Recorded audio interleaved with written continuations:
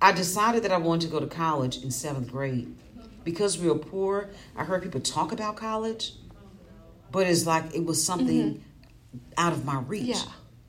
You know, my mom,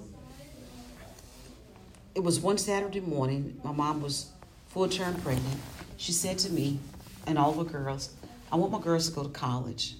I want y'all to get it. No, she said, I want you to go to trade school because college was, beyond our reach. She said, I want my girls to go to trade school, learn a skill, learn how to do something so that you can take care of yourself. And I just looked at my mom and I smiled and I said, I'm going to show you. I'm going to surprise you. Well, she didn't know that I had already decided that I was going to go to college. I didn't know how, hadn't even thought about how I was going to go to college.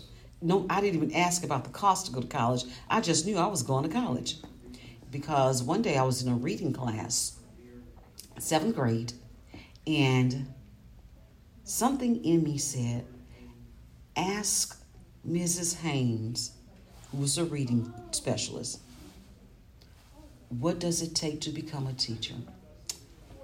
I raised my hand waving. Mrs. Haynes, what do I need to do to become a teacher? She said, you need to go to college. You need to go to college and earn a BS or a BA. Then I asked, what's a BS and what's a BA? Because nobody had ever had that conversation with me because we were dirt poor. So you're not going to talk to kids that are dirt poor about college. You're going to tell them go to trade school. You know? She said a BS is the Bachelor of Science. The BA is the Bachelor of Arts. I said, okay, I'm going to get the BS. I went back to work. Something said, ask her if there's anything after the master's. This has really, really happened. I raised my hand again. Mrs. Haynes, is there anything after the BS? She said, yes, it's called the master's degree. So she told me about the Master of Science, the Master of Arts. She told me how long it would take to get the master's degree. I said, okay, I'm going to get a master's. I went back to work. Something said, ask her, is there anything after the MS? I raised my hand. Mrs. Haynes, is there anything after the MS? She stepped back and her eyes got wide and she smiled. She said, yes, it's called the terminal degree. It's the PhD. It's the highest degree that you can get in the land. I said, well, how long does that take?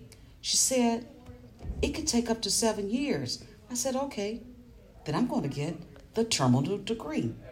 So at that moment, in my mind, I said, now I know what I want to do.